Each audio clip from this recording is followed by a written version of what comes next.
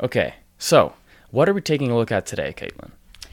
Okay, so you may have heard in Nova Scotia there's a conflict between Indigenous and non-Indigenous fishermen, and we're specifically talking about a conflict with lobsters.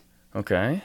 Did you know that Canada is the world's largest exporter of lobsters? No, I did not know that. I know, very interesting. I didn't know that either, so I thought that was very interesting. Okay, so I'll tell you a little bit about what we know has happened so far. So on October 13th, about 200 people attacked a lobster storage pound, and they trapped the Micmac fishermen inside, threw rocks at the buildings, and then 3 days later, the building was burnt to the ground in a suspicious fire. I would say that's very suspicious. Yes, I agree. Only one man was charged, and he was charged for the destruction of a vehicle. As of yet, they didn't have any more information on the fire. Okay. On that same day, Sabeganagadi chief was assaulted, and the man who assaulted him was charged and then released. And then again, in the middle of October, there was a lobster boat that was burnt and destroyed. Belonging to who? Belonging to a Micmac fisherman. All right. Yep. Yes. So these are kind of the three big things that happened. But I, of course, took a bit of a deeper dive to see what was going on here. Do you want to hear what I learned? Please. Okay. So the problem is that there are different rules for Indigenous fishermen than there are for non-Indigenous fishermen. And this started about 250 years ago, actually in 1726. The British signed a treaty, the Peace and Friendship Treaty, with the Micmac. And this formally ended a war between the Wabanaki, which was an Indigenous political alliance, and New England. Okay. And part of the reasoning behind the war and this treaty were that the Indigenous groups in Eastern Canada were more friendly with the French than they were with the English. And so the English decided that they wanted to take over control of Canada and thought it would be easiest to do that if they had the Indigenous groups on their side. So they made this treaty, and there was subsections added in later years, and I believe it was specifically in 1752 where they added that the First Nations could have free liberty of hunting and fishing. And that was all it said. Free liberty of hunting and fishing. There was no extra rules. There was no explanation of what that meant. Sounds pretty broad. Just free liberty.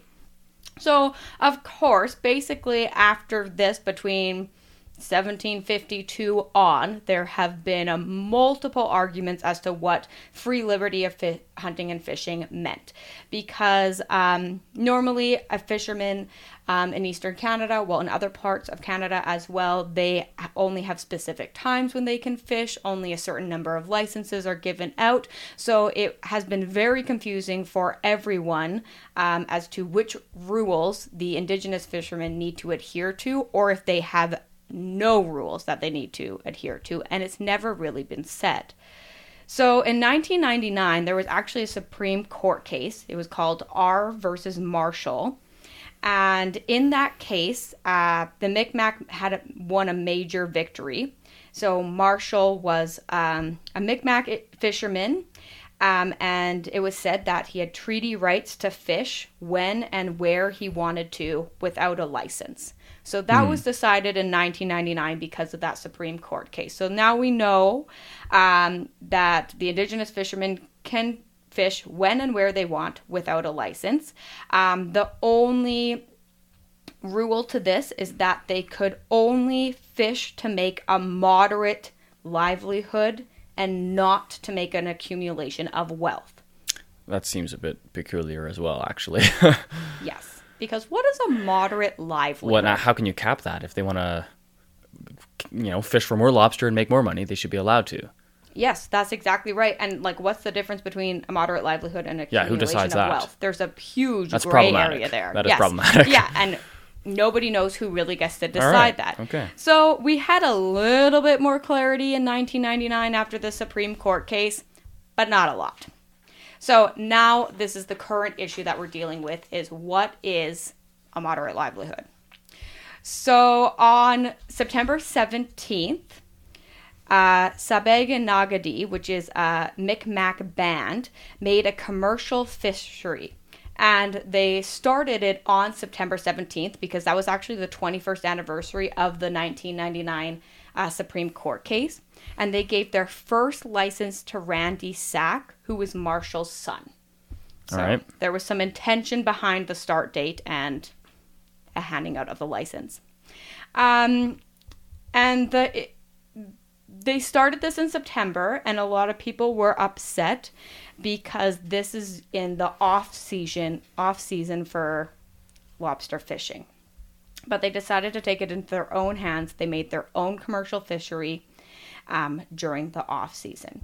Now, the reason why we have off seasons for lobster fishing is because the lobsters are molting, and it's to prevent over harvesting of that's a big problem. Like with cod, especially, I've heard like we've completely overfished the cod on the East Coast as well. So those rules exist for a reason. Yeah, and we want to have something that is sustainable from year to year. Yeah. Like, yes, of course, anyone could go out there. They're renewable if you allow them time. Yes, exactly. So that's why Canada has an off season, and it's typically between April and November. But from my research, I learned that changes depending on the specific area or the body of water. So our specific body of water we're talking about is LFA 34, which is Lobster Fishing Area 34. And Lobster Fishing Area 34 allows 979 licenses. And this commercial fishery that started on September 17th has 11 of the 979 licenses. So are the licenses like per person within a group? So they would have 11 people that have licenses in that coalition. Okay. Yeah. So 11 out of 979 is not very many licenses. However, the non-Indigenous fishermen are worried that this is just the first one. This is the first commercial fishery. So they're worried that, okay, it's 11 now, but what happens when they start 5 more in next year's off season, and then they have 55 of the licenses and so on. It's just going to grow. Well, in the meantime, the non-Indigenous fishermen are not allowed to be fishing at the moment. So this is causing a problem because it's unclear whether or not the Indigenous fishermen should be fishing in the off season. Some people say they should not be fishing in the off season. Now, technically, in the 1999 Supreme Court case, it was stated that they could fish when and where they wanted to, as long as they were making a moderate livelihood. So that one seems like they are allowed to fish during the off season. But then there's the question as to what does a moderate livelihood mean? Because starting a commercial fishery to a lot of the non-Indigenous fishermen in Nova Scotia seems like that's above and beyond making a moderate livelihood. So they're okay with the Indigenous fishermen going out and catching a few lobster and maybe selling them on their own, but to actually have a commercial fishery that runs year round. Yes, is causing a problem. And another big part of this is COVID, because the fishing season started out looking pretty good. It started like the end of 2019, December, January. The lobsters were selling for about $10 a pound. But when the season ended in April, May, they were only selling at $5 a pound. So many fisheries were barely breaking even, and most of them were lucky if they were breaking even. So the fishermen did not take home what they thought they were going to. And obviously, this is a scary thing with COVID. A lot of people are not making the money they thought they were going to and are worried about their future. This is obviously because if Canada is the biggest exporter of lobster, no one was taking the lobster in February, March, April because that wasn't happening during our COVID scares. Now, normally, an average year, a lobster fisherman makes $26,000 a year. That is their average salary. But the average salary for Canadians is $55,000. So even on a good year, they are making only that's not necessarily a perfect livelihood. Less than half of what the average is. So they're already probably needing everything they make to make ends meet. And then this year, they obviously have a really awful year. So there's a lot of emotions running, which is why this is causing such a huge problem.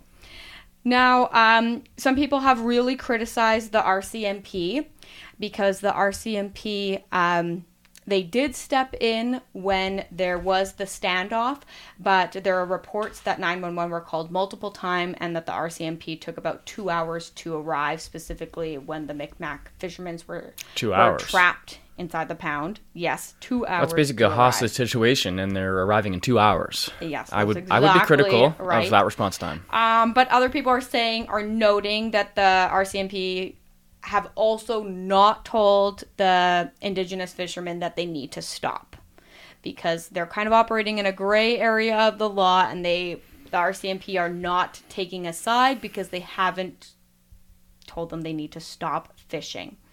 And a lot of people have just put the blanket on this and decided that this is just purely a case of racism. The Nova Scotian non-Indigenous fishermen are just racist towards the Indigenous fishermen, and it's fueling that discussion. And obviously that is playing a big part in this. But I think what is more substantial is the real problem is that the government has not made a decision yet. They have given a lot of gray areas for people to operate in and haven't just laid down the law simply for everyone to follow and adhere to.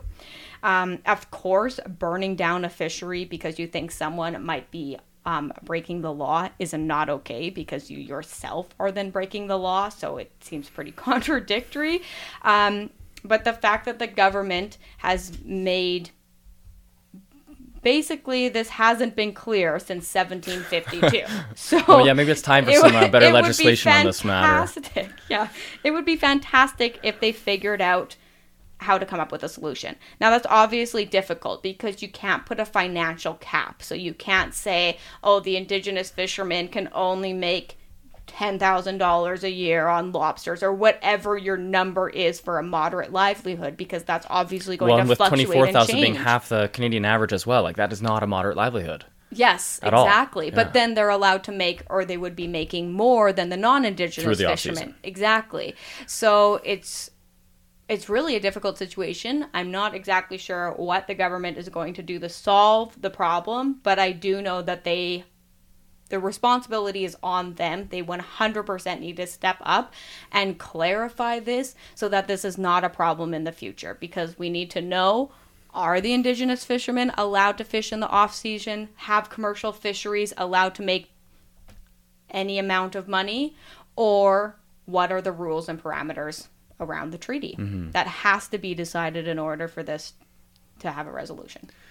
Yeah, and just going back to the 1999 thing, that was when they stated the moderate livelihood. Yeah. Okay, well, whatever the moderate livelihood was in 99 that they didn't clarify, it would be different now anyway. So they really need to take a look at this again. And, of course, legislation takes a while, so it's not like they're going to be able to resolve this issue to prevent any more fisheries burning down in the next few weeks or what have you, because that's more of an immediate, something has to happen immediately there. But going forward...